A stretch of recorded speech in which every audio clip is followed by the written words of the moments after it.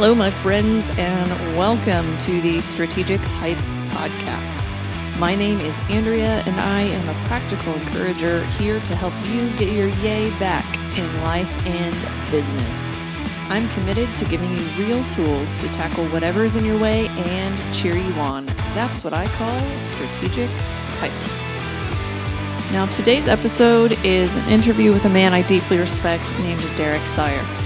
One of Derek's favorite childhood memories is riding around with his father. And they'd pick up the neighborhood kids, take them to the community center, teach them a skill or a sport, feed them, wash their clothes, and then take them home. And now that Derek is an adult and his father's passed away, Derek continues to carry on the legacy of caring for people by feeding their hearts and souls, doing his best to spread joy. He's passionate about infusing those around him with a positive perspective. I'm so glad to have Derek on the show today.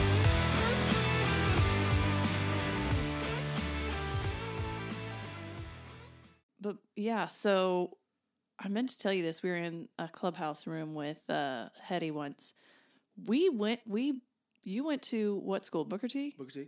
I graduated from Broken Arrow in 99. So really? Yeah, we're tight. We didn't even know it. We didn't even know it. We didn't even know. Broken Arrow was like, it wasn't like a what do you call the people that are your opposites? Rivals? We weren't rivals, but we definitely wanted to be you But guys. Nobody liked Broken Arrow. Nobody just liked like nobody likes Union still to this day because they're just, Union for us was the big one. Yeah. I'll tell you another one that's getting like that too is What? It's Bixby. Bixby used to be like Trash. I'll say it. You don't have to say it. Sorry to all my family in Bixby. It used to be like the redneck kids lived in Bixby and the country kids. Like that was my family. They lived out in Bixby and we'd go out and play in the dirt. And they had land. Yeah. And now Bixby's real bougie. It is. It's like, oh man, it's so funny. I go out there, I'm like, where am I? Yep. What's happening out here? It's weird. But it's the same for as Tulsa begins to expand, and every metropolitan does this. They just kind of absorb. It's like this big monster that just glue. It does it to like Broken Arrow. It just glue Claremore, just Catoosa, like it's just push it all. It's just way like a blob. Yeah, it just blew. Like it just takes. Eventually, OKC and Tulsa are we're gonna merge eventually. I have some friends that are trying to make that a little easier. Like I have a friend that for the Thunder games, he chartered buses. Oh, cool. Yeah, and you would just like meet at this one place, and he would just such a smart idea. Yeah, he was like, man, why are we so? It's not polar, but it's like oppositional. Why are we trying to like compete? We're like two siblings that are like, I'm better. No, I am. I mean, it's rough. Like not BA, Tulsa and OKC, man. I just wish we could get along. I wish our young professionals would work together. I wish the nonprofit communities would work together. Ooh, there's some division. This is my podcast. It's my opinion. I can say that. You could say that, but I don't know why though. It's like it's as if there's only enough resources for a select number of groups, and that's not true. That's not true. The scarcity mentality is what's created a lot of our division and our inability to get together now. Yeah, the scarcity mentality of there's not enough. And there's so much not enough that if I give up a little of the lot that I have so that you can become more equitable, that it makes me suffer. I suffer by giving you millions of my billions. It's okay. Anyways, back to this is so good. We could go all day. We could just do a random. We could just go. Anyways, everybody, this is Derek. Hello. Derek, so funny story. I didn't know you were an author, and I don't know where I listened to your last interview with Hetty. Yeah. On his podcast, and I was like, what? Derek's an author. So I went and I bought both your books immediately, and I thought, I'm going to read them both before our podcast session in like 2 weeks. And then I got the books, and I was like, these are not what I thought they were. They're fun. They're light. Yeah, they're are easy. They're like chicken soup for the soul without the cheese. Like, I didn't know that they were going to be like, read this, like take it like one a day. It's like a little little vitamin. Like a journal. Yeah. And I started both of them, and I was like, I'm not going to finish these in 2 weeks. Yeah, not if you do it right. They're not made. They're not made for that, but I am enjoying them very much, as you can see from the little Post-it flags I have. The sticky tabs in there. Yeah, man. I love it. I'll sign those before I leave today. Yes. I didn't know that was a thing.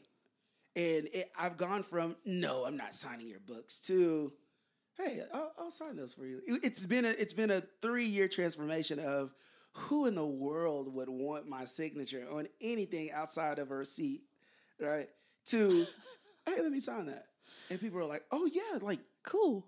It's crazy. Like, this is going to reveal a lot of my upbringing in this phrase, but it's like, I grew up in that very charismatic Christianity where it was like you go to church and you have the preacher sign your Bible, which is a little intense for me. But yeah, I would think the same thing. I'm like, it's just my name. What do you want it for? But yeah, I'm like, you got to sign them because David signed his book. David Skidmore signed his book. So now Skidmore, that's right. I gotta have the collection going. Which is my Salt connection. Skidmore is Salt. Yeah. Yes, sir. I didn't even know who. I mean, I've seen his face, but being able to sit in here and speak and kind of hear a little bit of his story, it was cool. Yeah, and I haven't even gotten the full gambit of it, but he's a cool guy. I love his energy. Yeah, he's fun. We just did an episode not too long ago. It was super fun. Did Skidmore sit in the seat? No, he is deathly allergic to cats, so we had to do it offsite. And I was like, well, my cat's allergic to you. You're at it. No, I'm just kidding. Anyways, Derek, so your books. Thanks for your books. Thanks for giving that gift to the world. So tell us what you do as a mentor, because I understand a little bit of it, but tell me like what that looks like for you, because that is your career, right? That's your career path, but it's also your passion. So tell us about that. Yeah, so mentor, it can look differently in many different ways. It just depends on the type of mentorship that you do, and I dabble in all of them. Like we do group mentorship, I do mentorship through the Oklahoma City Police Department. You have interest-based mentorship, which is just what are you interested in, and and then there's this coaching aspect in that I'm not really, because mentorship is like, it's not your parent, not your brother, not your friend. Like mentorship is very specific, right? So is coaching. That's a very specific thing. Like, I'm not here to be buddy-buddy with you. I'm telling you where you suck and where you can get better, right? And so I have several different of those relationships that exist. And then there's this educational leadership mentorship component where there's not necessarily a consistent interaction, but it's sort of like a come and go. Like, I come, check in, deposit, make sure you got it, and then I'm out. And then there's this mentorship from a distance, which has become my most interesting, like I'm interested in the most recently. And it's this concept of mentoring across time, right? So in the way that Kevin Hart mentors people from a distance, or Bill Cosby from a distance, or David Goggins from a distance. Like those guys are mentoring people and they have no idea that they're mentoring people from a distance. And so there's these multiple layers of mentorship, of relationship, of coaching that people fall under in many different ways. But I'll say the ones that I do the most is probably this interest-based and then this group-based mentoring. I've kind of phased out of the one-on-one as much just because that's a little intense for the phase of life that I'm in right now. Interacting with people once a week, text messages, phone calls, keeping in touch with their mates or spouses and their kids and birthdays, and like that type of mentorship, if done well, there's a huge crossover in the lives that you live. There's almost a blur, right? My mentor is over to my house. I'm celebrating his birthday is on next Monday. Like, I'm just kind of going through these things. If you do mentorship right, that's really intense. And then the other side is group mentorship, which is what I do with the Oklahoma City Police Department, which means that we get big chunks of kids in. We talk to them about some leadership principles, kind of have maybe some one-offs here and there. And then I see you again next week. So those are the two main things that I do primarily right now. But the one that interests me the most is that from a distance, like across time, across space. You don't even know you're my mentor, but I'm watching and I'm gleaning. That one is interesting to me. Yeah, just seeing the influence. And I think I've always been more afraid of like, what influence am I having on people that I don't know? Yes. And it can be easy to freak yourself out and not engage in any way. Like, I could not do a podcast because I'm like, what if I say something wrong? Right. Well, then we apologize, we move on, we grow. But or not apologize. Yeah, and grow and move on. Yeah, and it's intense, but I love mentorship, like, and I don't know you well enough, but that has been like a heartbeat. It's been like the undercurrent for what I do. It's actually the reason I started this podcast is because I was having these conversations with dear friends, and they were all these women, and I was like, I'm having the same conversation 8 times with my friends. Why am I not having these topics in a place where many people can access it? How can we, make this scaled where we have important conversations and allow people to engage, which is cool. Definitely. So, like, man, I'm just flooded with questions already. Shoot. Outside of everything that I already wrote down. But first, how did you get into mentorship? I know in the intro we talked a little bit about like your relationship with your dad and watching him do that. Yeah. And that's in your bio and just how that impacted you. But what was that journey for you? Yeah. Yeah. I remember very specifically my dad, we would pick up kids, on the north side of Tulsa. And Dad would feed them, we wash their clothes, teach them a sport and a skill. They would come over to the house and stay the night. Just really involved. In fact, one of the biggest growth opportunities for myself has been with my wife, because I told her, I was like, I grew up knowing the only thing I've ever known I wanted to be was a dad. And she was like, well, how'd you plan on doing that without being a husband? I was like, I don't know. I didn't think about it. And so we're like 5-10 years into our marriage, and I'm like, hey, I think I want to be a husband now. Oh, my gosh. And so just like the work that comes with this unfolding, this evolution of the individual, of discovering what their interests are and what their passions are and what they want to do. And I've always known, wanted to be like my dad, in that he was a great father to me, and he was a great mentor to others, right? And so I remember my dad, he would drive this red truck and he would pick kids up. And there was this moment where I come out of the house and he's in the passenger seat, and I'm like, oh, like it's my turn. Like Dad is passing the baton, right?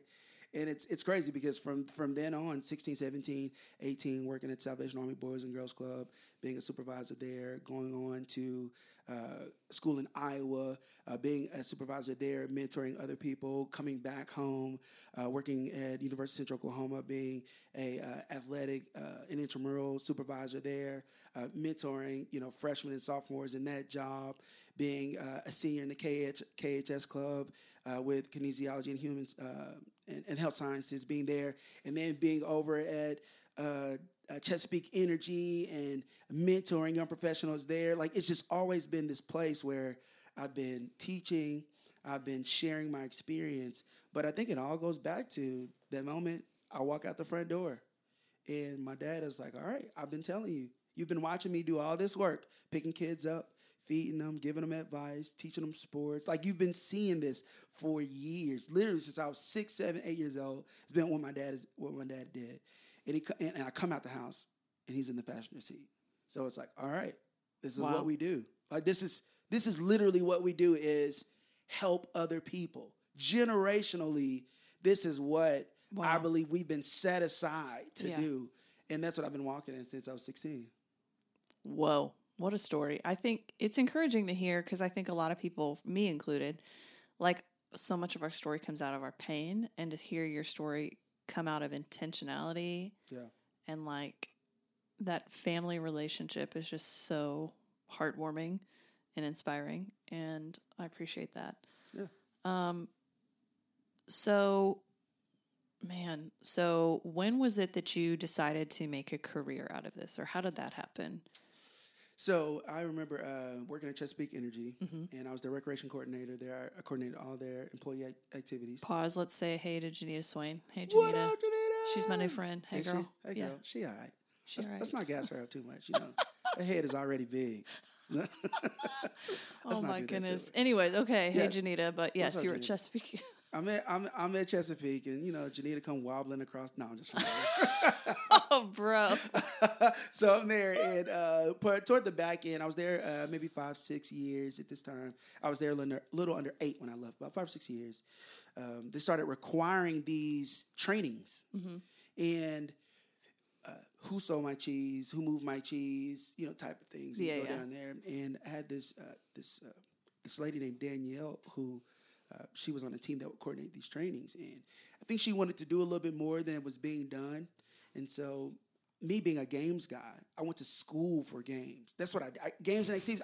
I literally went to school for it. Which I didn't know you could get a degree in that, but cool. Me neither. Backstory, pause on that one. I'm at OU. I go to OU first. Health and Sports Science. You have to apply to get into their program. Yeah. You have to apply to get into the school. You get accepted. Then you have to apply to get into the program. If you don't make it into the program, you have to wait a whole nother year to apply. And so I'm like, forget that. So I started looking around. I get to UCO. Did the same thing, the kinesiology program, and they have exercise and sports science is their equivalent to HSS at OU. And so I get there, and the counselor, the guidance counselor, was like, so what do you want to do? I was like, well, I'm an athlete, and I love people. And, she was like, well, it looks like you signed up for health and sports science. I was like, yeah, but I'm not really a fitness guy. Like, I love food. Like, my body just feels comfortable at 260. You know what I'm saying? Like, it hovers around that weight. It's like, I'm the guy that wakes up in the middle of the night and I, like, get a glass of milk and, like, chug some Oreos. It's like, I'm that guy that I don't know if my lifestyle matches up with my degree. I don't want to have this degree. Which, yes, what book is it? Book of Lists? My Life of Lists. Let's talk about putting on your socks. Oh, my gosh.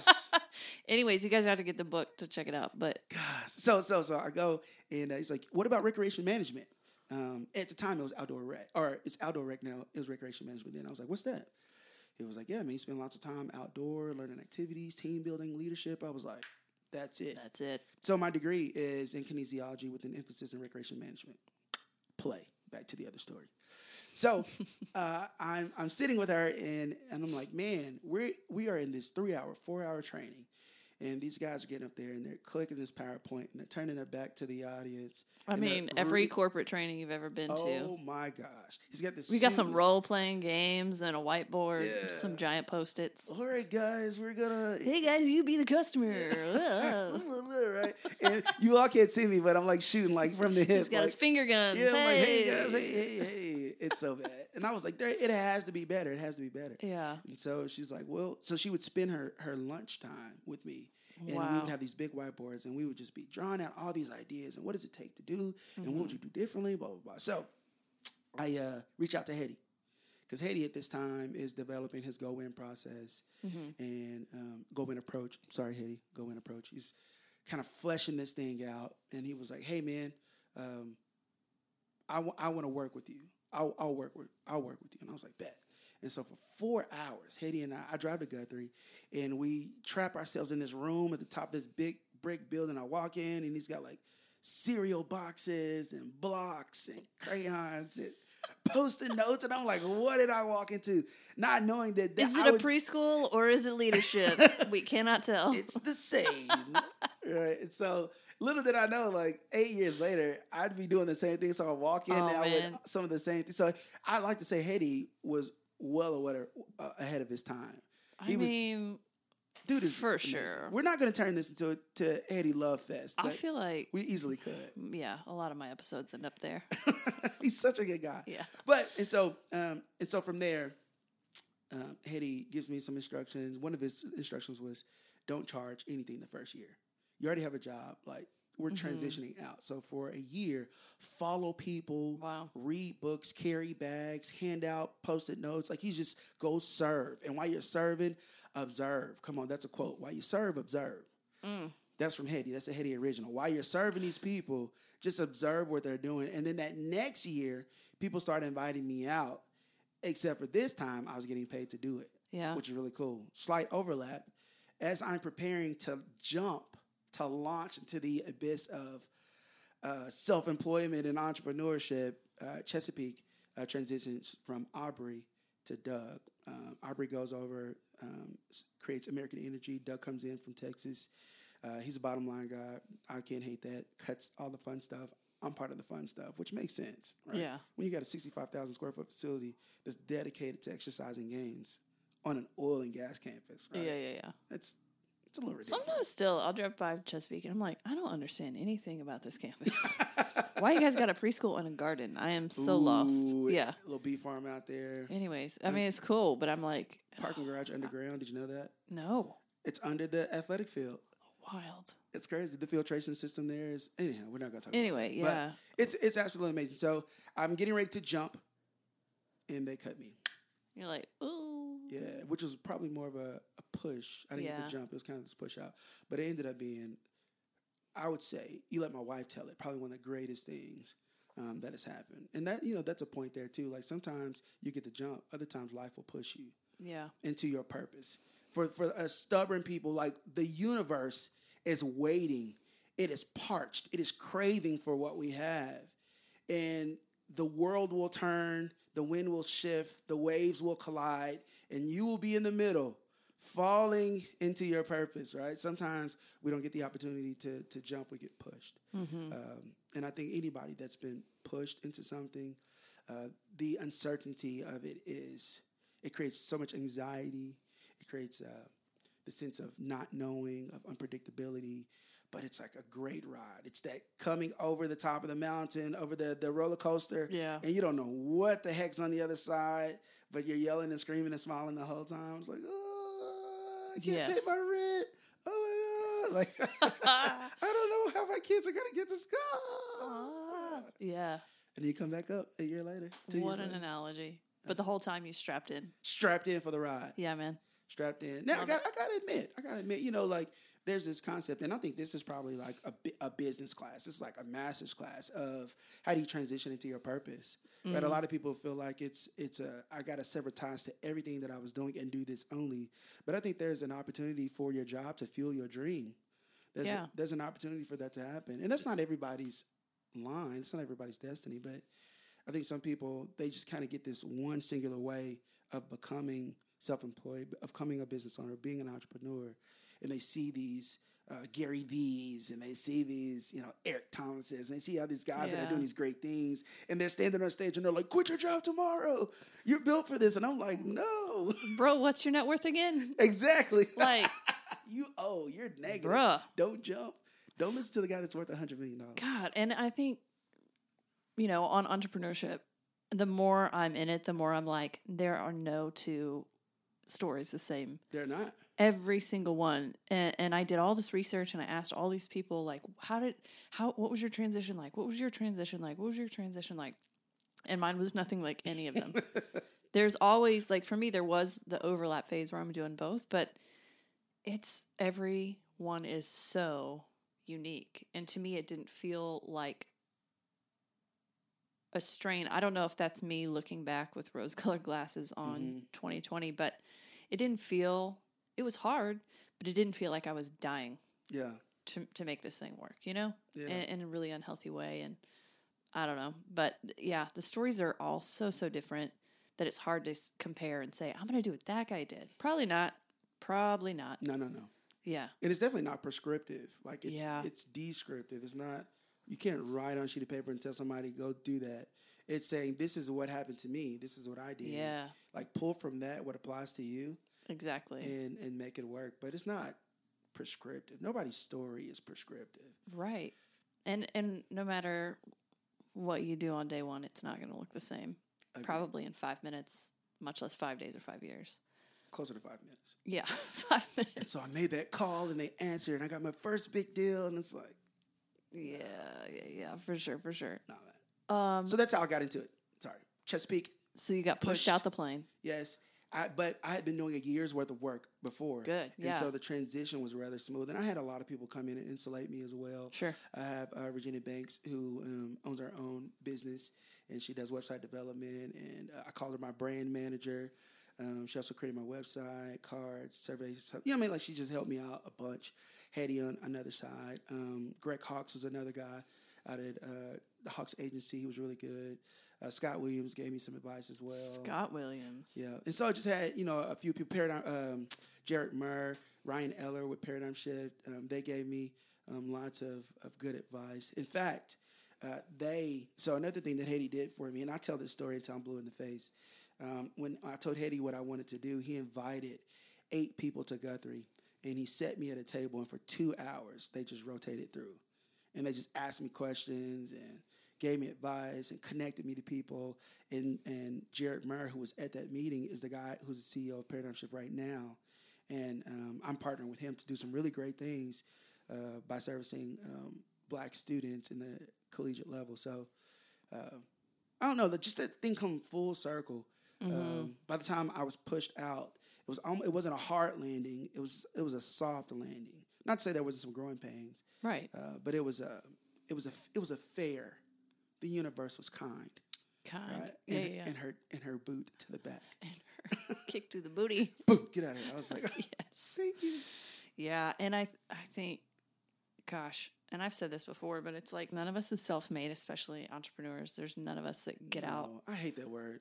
Yeah, and there's nobody that gets out and starts a business. The only reason I have a business now is because I gave up on my life in 2018.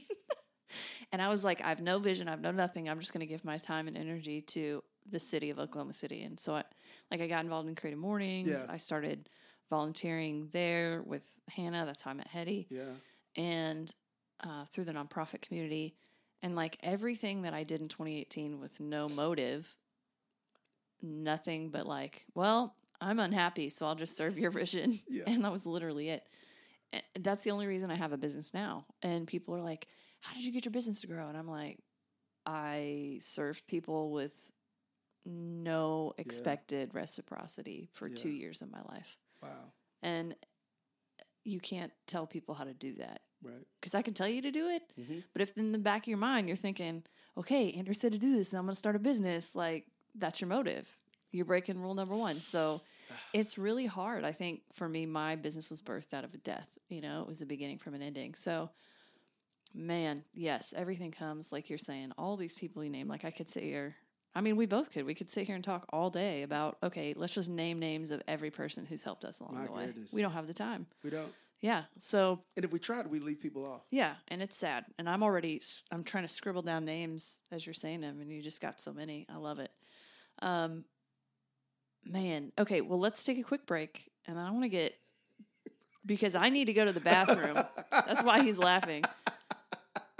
I'm going to be honest. I was like, bro, we're going to take a break halfway through because I know myself. And it's my podcast, right? It's my podcast. It's my rules. And now everyone knows my secret. The ad break is so I can use the restroom halfway through our recording.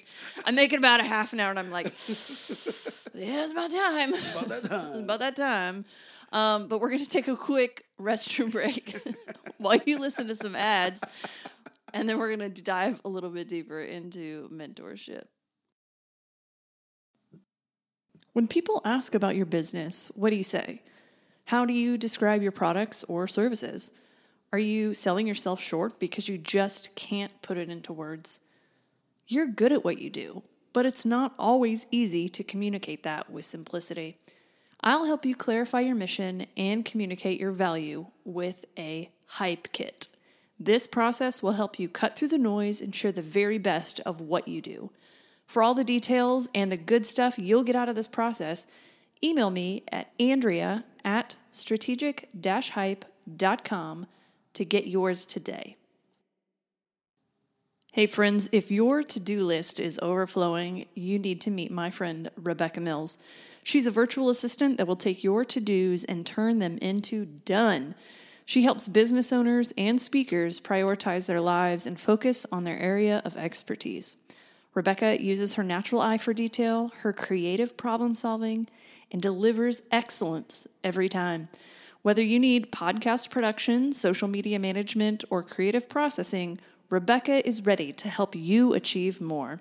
Check out the show notes for her contact info and book your free discovery call today. We're back in. I really do want to get like a little meow meow. I don't know how to do that. That's beyond my capabilities at this point. But we should got to add it in. I'm sure Hetty knows. He does know. In 50 more episodes, you're going to be there, though. Yeah. Yes. I'm going to be like a DJ with some. Yeah. That would be dope. During the podcast, you're going to be your own break all right, we're going to take a little 5-minute break. Yeah. Let's get some beats. A little more on the ones and twos. No, I'm not that cool. No. I wish. I'm starting to notice my age. I'm like, I don't know what that word means, fellow children.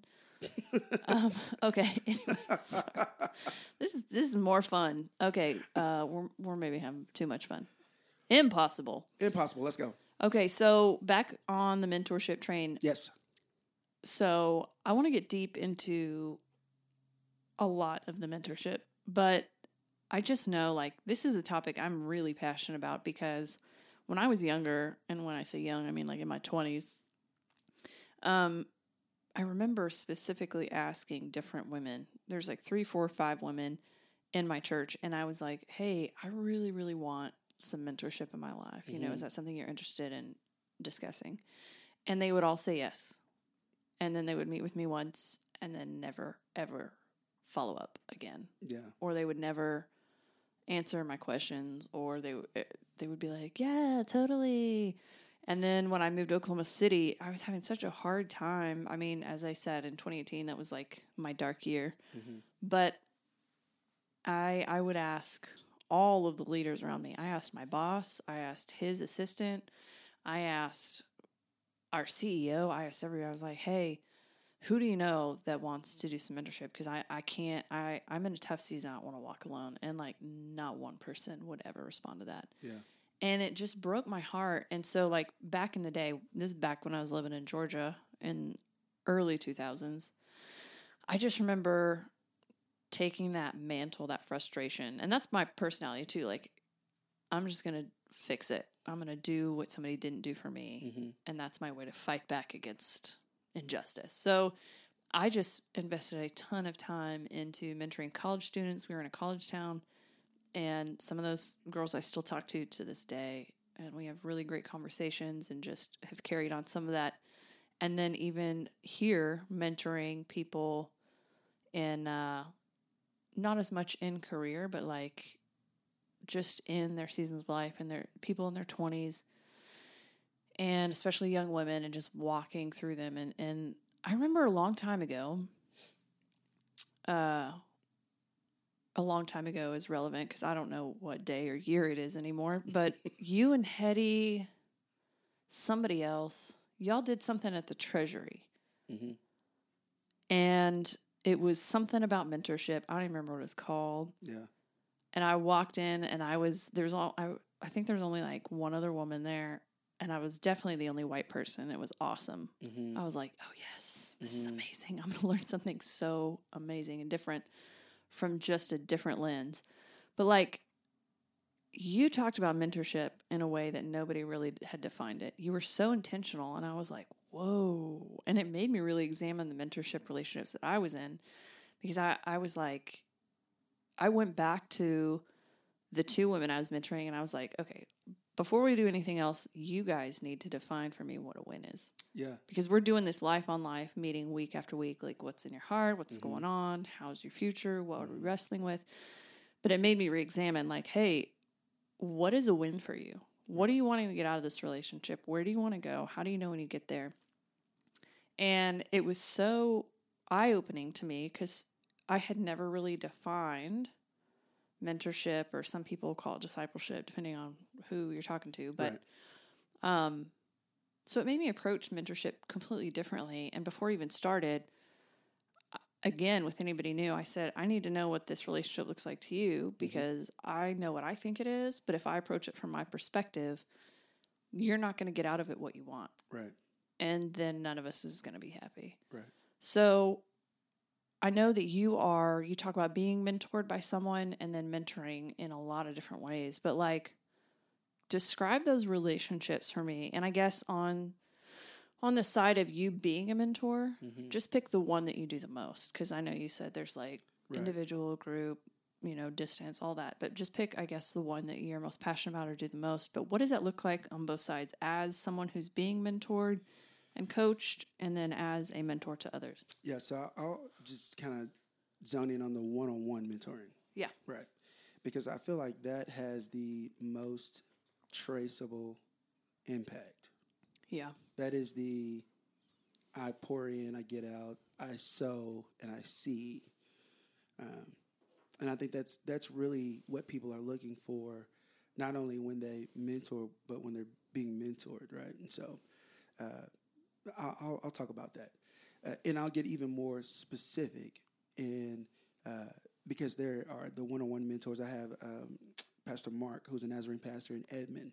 He's a spiritual dad, right? And then I have a professional mentor, right? And then I have people that are married, right? And they speak in. I have fathers that speak in. And so there's all these different areas where it is one-on-one, but they're very unique, right? Mm-hmm. And if this guy who's a spiritual mentor tries to talk about business, it's like, nah, like stay in your lane. Like that's why I come, which is why establishing what a win is. What do you want to get out of it? I'm coming to you because I crave spiritual mentorship, a spiritual father. So there's this guy. I'll talk about the guy who I mentor and then another guy who mentors me. There's another guy who recently, I've known him for years. I'll say 2012, 2013. And we've connected just over the years in multiple ways, working projects together, basketball, church, just kind of all these different ways. And he's recently gotten married. And so our relationship has changed, right? And it's not that it's a complete 180. It's not going in a different direction. It's not that it made a heart left, heart right. So it's not that we went, our relationship changed and it went in the opposite direction or it made a heart left or heart right, but just a slight adjustment, right? And so now we're not talking about being men, per se, like what is it like being a man in this world? What is it like being a business person? It's very specific. A lot of it is around marriage, right? Which is really cool because this is new for me. I've always shied away from marriage mentorship specifically. And so he's kind of like grandfathered himself into this position where it's like, if I would have met you a week ago and you'd be like, man, I just got married, I need a mentor, I'd be like, ooh, I don't know, man. Like, I just found out I wanted to be a husband 10 years ago. You know, it's like, and so it's just kind of this concept of now I have to pull on a different place in me in order to be what he needs and what he wants. And that's the heart of mentoring. The heart of mentoring is, do I have in me what the other person needs or wants? Which to me makes sense why you reached out to people and you're asking for help, for a relationship, for mentorship. To me, it lets me know that they didn't have it in them to provide you what you needed. I always tell people this, like, the greatest villains wanted to be heroes. Man. All of the greatest villains wanted to be heroes. And what happened is that those villains were denied by other heroes. I'll give you this example. The Incredibles, right? It's the little kid who came in there and he had all these little inventions. He's like, let me help. Let me help. And he was like, just go away. Yeah. From that moment, you think about Penguin, right? He was the byproduct of other people's mistakes or mishandling him well. The Joker, misunderstood. You know what I'm saying? Like all these people, I think the greatest villains wanted to turn out to be. And so in the same way that you said, you know what, fine. I don't need a mentor. I don't want a mentor. I'll just go do I'll be what I needed. Right. Right. But even that can, if not harnessed correctly, can be a bad way to mentor. Sure. Because we mentor out of hurt, out of pain, out of spite. And if people don't want to listen to you, you don't listen to them. You know, we give all this advice, right? And so I think the heart of mentoring is having in you what someone else needs. And that is self-awareness on our end, right? What do I have it? Do I have it? Because I got a lot, but do I have that? Right. You want that. Do I have that? So now it switches over to the people who mentors me, Pastor Mark, right? I go to Pastor Mark for very specific things, right? Because he has in him, he said, I got it. And I was like, I need it. Right. Very specific. I go to Pastor Mark because he has what I need. Where mentors and mentees get frustrated is when we don't express our expectations or our intentions and we continue to show up and be disappointed. Oh, say it again. Yeah, that's where we get frustrated. That's where our frustration comes from because we show up, we don't express what we need or what we want. We don't express our intent, but we keep showing up and we get frustrated because they don't have what we need. We're trying to create someone into something to be something for us, and they can't. That's in marriage. That's in friendship. That's in jobs. That's good. They can't be. They don't have the capacity to be it. But because we're familiar with them and we put them on this pedestal, or we've attributed all of these credentials and things to them, or we just want to be around them, and we're using mentorship as the guise, and they don't have it. Right. They don't have the ingredient. They don't have it. They can be a friend. Yeah. They can be a brother, a sister, play cousin. They can be all those things. But what they can't be is a mentor, because that's a very specific role. Man, that is so good. Wow. This is going to be a quotable episode. I'm feeling it. But like, also, I think you hit on something really important, that I think it's easy, especially when you're young, to look for one relationship to satisfy all your needs. Yeah. And your approach to mentorship, like you described, well, I have a spiritual mentor and I have a business mentor and I have, like, it's so healthy, because every relationship that means something to you in your life brings something different. Yeah, something unique. Yeah. And so like you said, like I have a business coach who's also a friend, but her spiritual life is so different from mine. We talk a lot, but that's not, I get something different, even if there is overlap, you know, there's just so much richness in so many people that it's very dangerous to try and make one person almost our relational messiah and say, you're going to behave, especially, you know, young people do that in marriage or dating relationships. Like, this person is everything. I'm like, oh, danger. I can't live without them. I don't see life without them. Like, I'll chop you in your throat and lock you in this room. I'm going to chop you in your throat. That's a new one. I'm going to use it. Sure. Wow. Okay. So I want to chime in on that real quick. Yeah, do it. Right. Because when we, I want to say this for everybody that's out there listening, and you're looking for a mentor, or you want to be a mentor. If you claim to be a mentor, or you're looking for a mentor, or whatever this mentor relationship is, right? Expertise, this is where the quote starts. Expertise is not transferable. Whoa. Because I'm a pastor and I'm a spiritual authority does not mean I should be consulted on money or business transactions. I see that in the church all the time, because I give you authority in this area that transfers to every area in my life. Your doctor is over your physical well-being, right? Mm-hmm. They can chime into some mental health, but that is not their expertise, right? That's why you have mental health professionals, right? That's why you have business people. That's why you have accountants. That's why you have, you know what I'm saying? Yeah. I think people, the danger of making one person everything is that because they're really good in one area, you take their advice in all things. Man, that is so good. Yeah, and we all know that love covers the multitude of faults, right? Right. And so it's like, so they're good in this area. They gave me advice. I'll shake it off. It didn't work. Darn it, right? Yeah. But they're good in this. And so they're salvageable in every area because of their expertise in one. That's another one. They're salvageable in every other area because they're an expertise in one.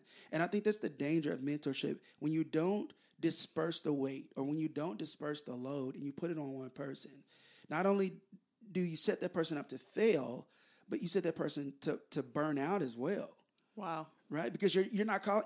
If I look at the phone, I got people that call me right now on this phone, and as soon as I see their name, I know what the conversation is. Mm-hmm. I know exactly what it is. Yeah. But I have some people who pull on me in a lot of different areas, and those calls don't get picked up as much.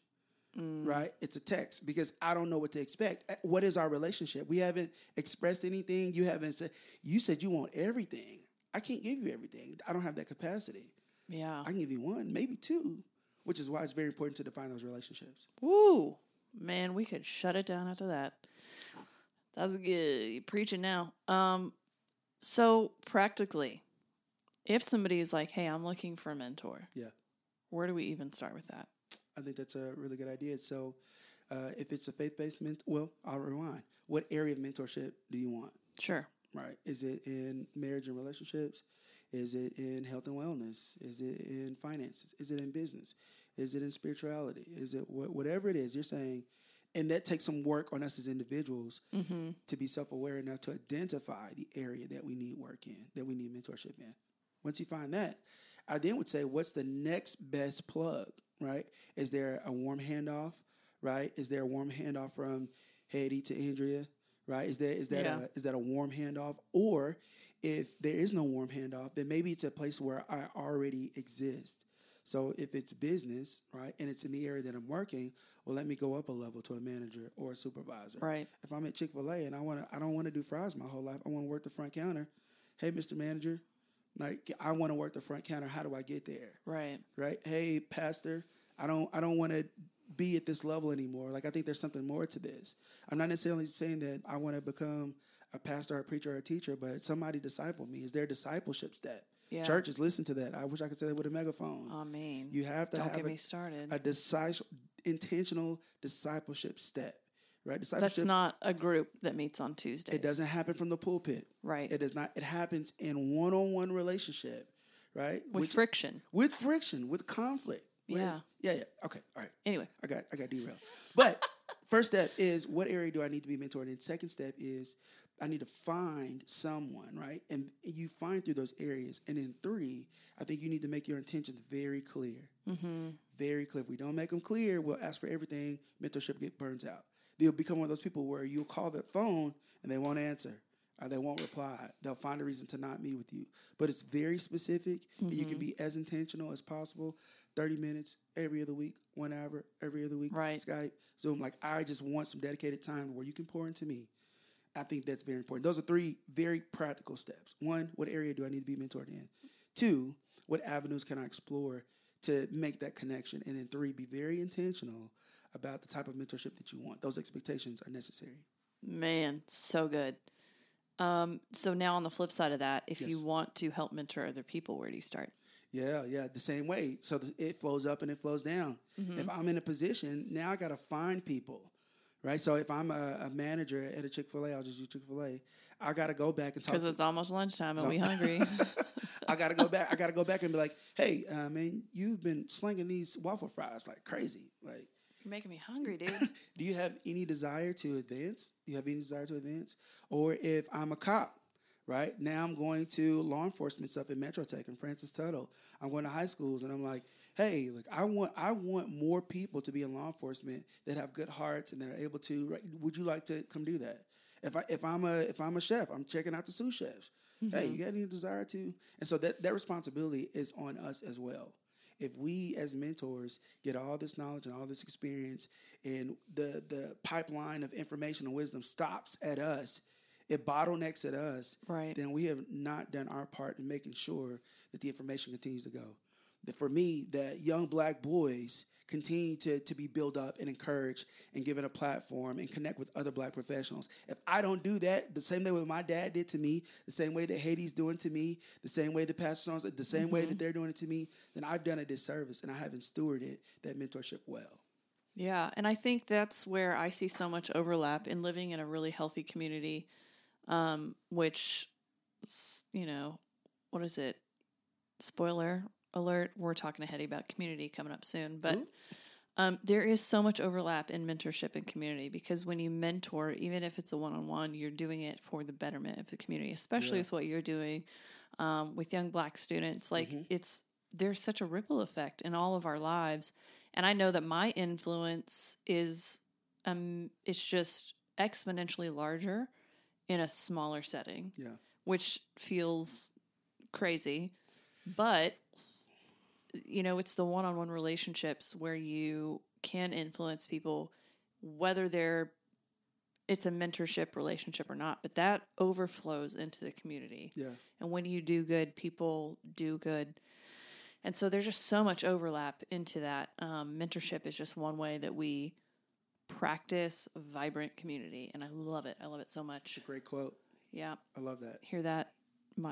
Rebecca, quote me on that when you edit this episode. Rebecca, vibrant mentorship, community, synergy, axiom. I don't know. I'm just saying leadership words at this point.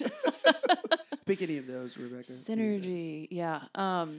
So one question before one or two more questions. Sure. As a white woman, single white woman, how can I practically assist young people of color in this world? Like, what's just a practical thing that I can do? Yeah. One of the words that I've been using instead of privilege is advantage. Yeah. Right. That causes people to stop and pause a little bit more because your privilege is like, ugh, like it's almost been weaponized, right? Right. Word, which is I don't necessarily think it's a bad word, but for the sake of lower conflict, I've used advantage, right? Right. And I think that color advantage is a very specific advantage, right? There's so many other, right? There's socioeconomic advantage, right? There's physical and athletic advantages. There's all these privileges and advantages that we have, right? And expertise, right? If I go to North Tulsa and I bring somebody with me who's not from the hood, I have the advantage, right? Right. As, that's my privilege in a sense. And I don't want to step on toes. I know somebody's listening to this right now and they're like, right? But one of the things that I talk to a lot of people who are outside the community and who want to come into this specific people group and help is I ask them to leverage their advantage on behalf of the people they want to help. So expose them to things that they may not have seen and don't assume that they haven't seen it, right? This is where relationship comes in. This is where conversation takes place. Hey, how you doing? I'm just going to be hanging around for a while, and I assume you're going to be hanging around as well, and I'd love to get to know you and your friends. Maybe you can introduce me to some people, show around, serve and observe, right? I think that's really good. And when you begin to build that relationship, how can I, as white female who want to help people who don't look like me, who did not have my background, did not have my upbringing, how can I help them? I believe the best way you can do it is share your world with them, right? And that comes with leveraging your advantages on their behalf. And that's with anybody. Good. That's with anybody. What can you bring to the table? What do you bring to the table? And how can you leverage that for others? Right? Because when I contribute what I have, it's just this potluck style, right? I give one dish, but I get 20. Right? That's the best kind. When I come into a relationship in a group of people, when I come into community, I bring a thing and I'll walk away with 20. Yeah. When I walk into a room with these kids, right, I bring the Running Man, but I leave with all these new dances, right?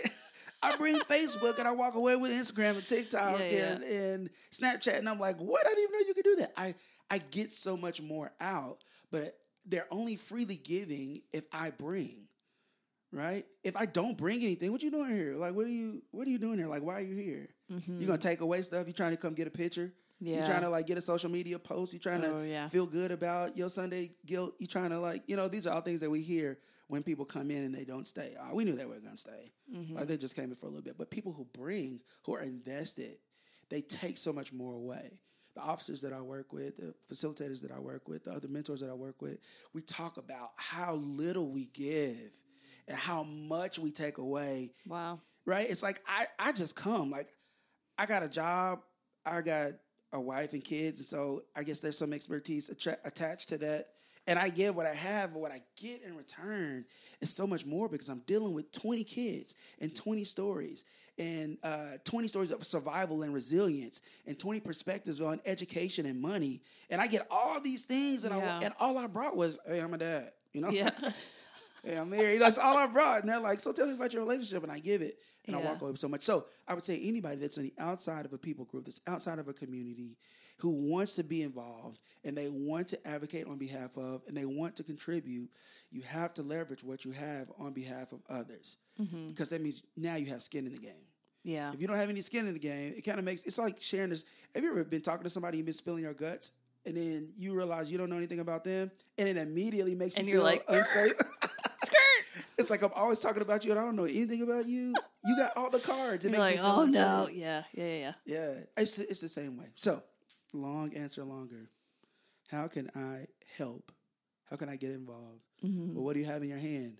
Bring that and use it to help build others. Whatever advantage or privilege or expertise you have, use it on behalf of the people that you want to come serve. That's so good. So good. Derek, thank you so much. We could talk all day. That's how I know we're in the We didn't get to the books.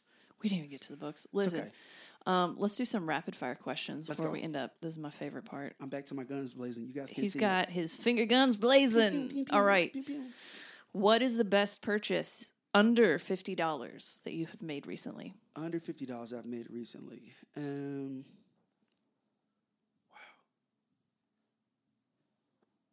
Under 50. I mean, I want to default to a book, but I won't do that because I'm assuming you're going to ask me about what I should be reading or maybe not. No, it's not on the list. Is it not on the list? You can, a book. What book? It was under $50. It was, it's a team building book. It's talking about games and... It's called Big Team by Derek Sire. It has monkeys in the title. Oh, okay. But it doesn't, that's a... Is it the Monkey on My Back book? It's not. Okay, no. I don't... It's a pretty thick book. It's an academic book. Oh, okay. I was going to say. And for facilitators that are coming into groups, like you always want to stay ahead of the curve. And Right. You never want to stand in front of people and they're like, oh, I've done this before. And it's like, dang it. Yeah, like all those, warm-up games. All right, guys, we're going to... Oh, man. Okay, what is something that you will absolutely geek out on that's not related to your family or your business? Not family or business. Golf. Oh, really? I'm a golfer. Really? Crochet. No way. Anytime I see I was like, ooh, is that double? Is that triple? What is that? Are you for real? Yeah, I love that. So what's the 5mm needle? What is that? Do you crochet? I do crochet. Amazing. It's a favorite pastime of mine. Like I just zone out. Sushi. I'm a sushi guy. Okay, so where do you get your sushi? Sushi Nico is a good spot. Sushi Nico, I don't think I've had anything better than that. It's the standard. It is the standard. They also charge you for it. Yeah, they do. Yeah, Musashi's not bad, but they're the same owners. Oh, I didn't know that. Across the street. Sweet. People go there for the hibachi. But they serve sushi. Good hibachi. It is too close to lunchtime to be talking about food. Okay. And the ukulele. I play the ukulele as well. I've been dabbling in that. Wild. You're a man of varied talents. I love that so much. Thank you. I appreciate it. What is an ideal Friday night for you and your family? Ooh, ideal. So we're gamers. Yes. And so we love to play games. Our new home has this big island in the kitchen. Like we just have an open floor plan, it's just one big room. And so there's no escaping. Like if you sit at the dining room table or if you sit in the family room, like we see everything. I just want to come over already. You should come. Don't steal our shoes. I won't steal your shoes. Don't take our books. I might take some books. Give me a library card, sir. I'll bring it back, maybe. So we love games. And so we'll sit around our big island and we just kind of family style eat. And we'll have like Taboo going or... That's like a great night. Yahtzee or something like that. Yeah. I just got Cards Against Humanity, the family version. Ooh, wait, there's a family version? There's a family version, and it's all about like butt jokes and farts. Yeah. It's hilarious. I didn't know there's a family version. Yeah, it just came out. And then I also really love Catan. It gets incredibly violent. It's long. It's so long. But I can't play that. You have to have a big group, which obviously I haven't done that in a while. Yeah. And then one of my favorite games is called Sequence. It's bro, you gotta check it out. Sequence. Is it like a phase 10? It's like you can play 2 people, or you can play in teams. It's pretty cool. It's a card game? Yeah. Okay. Well, it's kind of a card game, kind of a board game. Tell you what, I'll bring it. You invite me over. We'll hang with the fam, and I will eat your food, volunteering myself for that. Do it. Okay, now here's the shoes question. What's your favorite pair of shoes? I actually hate shoes. Okay, what's your wife's favorite pair? What's her favorite pair of shoes? Idea. She has too many. They're all her favorite? She does. She has the black closed toe, the black open toe. She's got the black strappy shoe. She's got the 3-inch heel, the 2-inch heel, the 1-inch heel, the flat. She's got the summer black shoe. But they're all black shoes. I love this woman already. What's your wife's name? Takia. Takia. That just is beautiful. It just makes me want to hug her. Just the name. She probably gives good hugs. Tequila Sunrise. Beautiful. She does. Okay, what's the cheesiest show or movie you will admit to just absolutely adoring? So I'm a softie. So there's no such thing as cheesy to me. Like you love them all. Like First 50 Dates. Like with that is a good one. Barrymore, Adam Sandler, like I love. The soundtrack to that is 10 out of 10. It's my favorite summer jam. It's legit. It's very summery. Good. Yeah. Yeah, like I don't have a cheesy. I will say one that I would probably be afraid to admit, but not cheesy. And my wife hates this. Sorry, Takia. I love like low budget sci-fi movies. See, I love sci-fi. Like what's a low budget? What's a a bad one that you've seen? Oh, I can't even name them. I binge them. Like, it's like a Friday, Saturday night. I'll watch like 5 in a row. Oh, my gosh. Have you ever seen or heard of Mystery Science Theater? No. Okay, it's cheesy sci-fi. It's like... Where is it? Like, don't tell mom the babysitter's dead. Like, oh, cheesy. Wow. Like, the clown's like... Lurr. This is like cheesy, like... It's a human trapped in space with 3 robots, and they make fun of old movies. Wait, old sci-fi. What's that? Mystery Science Theater 3000. Watch the movie. It is a show, but don't watch the show. Watch the actual MST 3K movie. Oh, that looks I'll text it to you. It's awful. Oh. Just the whole premise is like this guy is sent into space by a mad scientist, and his punishment is... like, he's doing human experiments on this man to watch old movies. And so him and his 3 robot friends just make fun of the movies. It's like the dumbest thing. And it's hilarious. The movie is, it's like an old sci-fi movie. And it's just these 3 guys making fun of it for like an hour and a half. So what's the percentage on Rotten Tomatoes do you think it is? Oh, gosh, I don't know. I have no idea. You got to guess. 0 to 100. It's probably somewhere in the middle. 87. Really? 87%. It is like a cult classic. Is it? Yeah. The show is not as good. They did the show on the Sci-Fi Channel where it was the same thing. Like every week they would do a different movie and they get really dumb. But the movie is just chef's kiss. It's like Meatballs. Yeah. Is that Meatballs? Is that a movie? Spaceballs. Spaceballs. I was like, Meatballs? No, Spaceballs. Spaceballs is excellent. I have a friend that loves it. Yeah. I haven't watched it all the way through. Oh my gosh. I'm like, it's very cheesy. It is. But, okay, I actually love sci-fi. I think if I had to say the cheesiest show, and some people don't think it's cheesy, the Mummy franchise for me. Yes. Especially the first one is classic. Excellent. And every one after that gets progressively worse. It does. By the time you get to the CGI rock, it's just like, what am I watching? Is the Scorpion? Yeah, Scorpion King. But like every time it's on TV, I'm like, well, I guess I got to watch it now. Like I can't help it. So flip question on that, because The Mummy is a movie that I could watch over and over and over. What's another movie that you could watch over and over? Non-stop? Okay. The whole Harry Potter franchise, first of all. Pride and Prejudice with Keira Knightley. It is the only movie that makes me cry.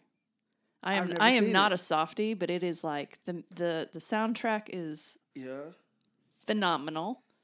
And it's a classic, Pride and Prejudice. I would also say 50 First Dates I could watch over and over and over again. That's one we watch a lot. It's a really good one. I don't even know. A lot of Audrey Hepburn movies I think I could watch over and over. Really? Especially Roman Holiday is my favorite of hers. Independence Day. Oh, that's a good one. I can watch that It is good. And over it's again. So good. Tarzan, the animated. Oh my gosh. Gorilla. I can watch that one over and over and over again. That's wild. I got a list of Do you ever get, I get this way, and we're going deep on my nerdness, but some days, if the weather hits just right, and it's a Saturday. Where are we going? And I'm just like, it's a Saturday afternoon, the weather's just right, I'm like, I need a good, old, dumb movie to watch right now. It's just like a vibe. And it hits so hard, and I'm just like, you're cleaning the house, you got the movie on, the window's open, that is just a vibe. I wish I could bottle that and sell it. Make it a candle. I probably could make it a candle. Somebody's probably already made it a candle. What is it called? Dumb movie vibe? What do you? That's not gonna sell. Your dumb movie vibe. And then people are like opening it up, smelling it, putting it like back down. It smells like Febreze. We just cleaned the house. It's like Pine Sol and Fabuloso. Oh, that's good. Yeah, I don't know. And brownies. Brownies. That's a weird mix. It's not gonna smell good. Not gonna smell good. No. All right. Thank you so much for coming out and being on the show. Turn. We went. We were like, man, there's some good stuff about mentorship. Y'all want some Febreze candle? We've gone. So good. We're done. I'm sorry for everyone. Derek, I'm not sorry. Don't apologize. This is so fun. Half of why I do this is to lure people into my home to hang out. Come into the back room. Come into the back sit room in the chair. where the mics are. Let me put you on the spot. Put those headsets. I love the retro headsets. Thank you. Those are really cool. They're wood and not solid wood, obviously, because it wouldn't work, but they have wood accents. They're classy. I feel like we're delirious now. Yeah, we are. We just messing now. We've reached the podcast threshold. Yeah, we have. We're about at that hour mark, so everything else is not going to make sense. Which is tempting to just let it go, but I'll let you go, and I'm going to go eat lunch. Do it. All right, bro. Side note, as you go to eat lunch, I'm celebrating Ramadan this year. Oh, yeah, as I've done for the last 3 years. Bonus story for anybody that's made it this far. Bonus time. Bonus story. I had a mentee. His name is Adam. Yeah. Adam is Moroccan. Mm-hmm. Adam is Moroccan. And I was just trying to figure out ways to get close to Adam. Hadn't, been successful. Been playing basketball with all the other kids, taking them out to Top Golf. Yeah. Another cool thing, I took them hiking. None of them had ever been hiking. Took them out to Roman Nose out in Watanga. You're pointing like I know what that is. Oh, it's out. It's out east, straight out 40. I'm not a hiker. Yeah, we got outside and they were like, "Man, what are we doing?" I was like, "We're going to walk." And they're like, "That's it?" I'm like, just give it time. That's how I think about the outdoors. I'm like, I'm outside, now what? What are we doing now? So we go out there 30 minutes, 45 minutes, hour and a half, 2 hours. 2.5, I could not get these guys back in the truck. Wow. They did not want the van. I had them in the van. They did not want to get back in the van. Great time. Anyhow, but Adam, just couldn't reach him, right? So I was like, yo, man, like, tell me a little bit about yourself. Like, I really want to connect. Yeah, man, I'm just a Muslim guy. And I'm like, wait, you're Muslim? He was like, yeah. And I was like, how cool is that? Like, I want to learn about you. He was like, well, Ramadan is coming up. You want to celebrate with me? And I was like, well, what's Ramadan, right? So he started first of all, that's a smart move to ask what it is before you're like, yeah. Yeah, I do it. Yeah.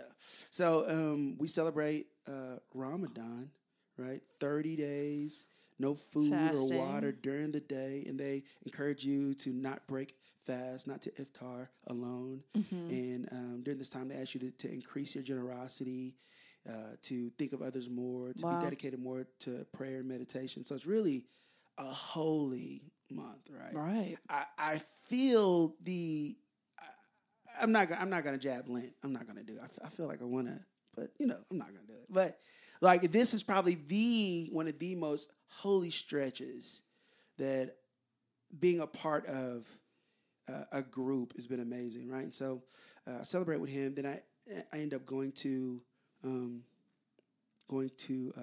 Turkey, right? Top 5 largest city in Constantinople, right? I go there, and then from there we go to Bulgaria, right? I go to Sofia, Silistria, and we're hanging out in these small towns where you can see all this history. Amazing. And I come back, and I'm like everything makes more sense. The next year I celebrate Ramadan, so this is my 3rd year. Wow. Celebrating Ramadan, and it's amazing because around town, people host these iftars, which is this breaking fast. Yeah. You get to meet all these new people. I'm out at Rose State, and I'm sitting at this table celebrating, the breaking of fast with the community. And I'm talking, and I'm like, yeah, I just came back from Turkey. And then the lady, there's this aunt that sits across from the table, and she doesn't speak any English. She hasn't said anything the whole time. She stops the conversation, and she talks to her niece. And niece was like, oh, my aunt wants to know, what did you just say? I was like, oh, I just came back from Turkey. Aunt is on vacation from Turkey. She lives in Turkey. She's only here 2 weeks, right? We talk.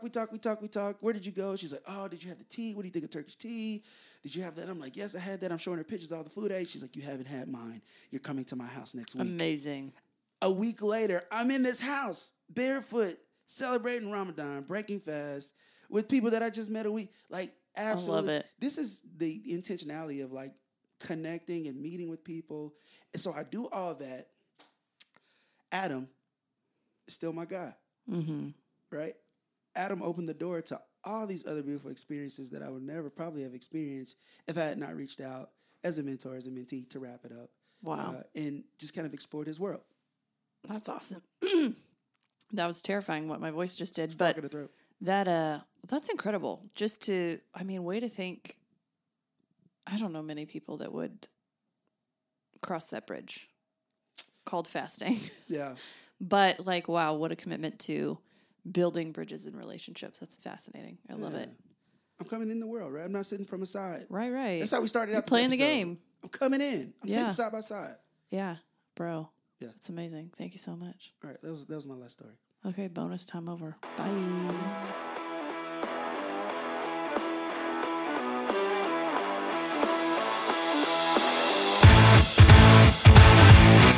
And that's all for today, folks. Thank you so much for listening. I really hope that you are encouraged and empowered to go tackle whatever today brings.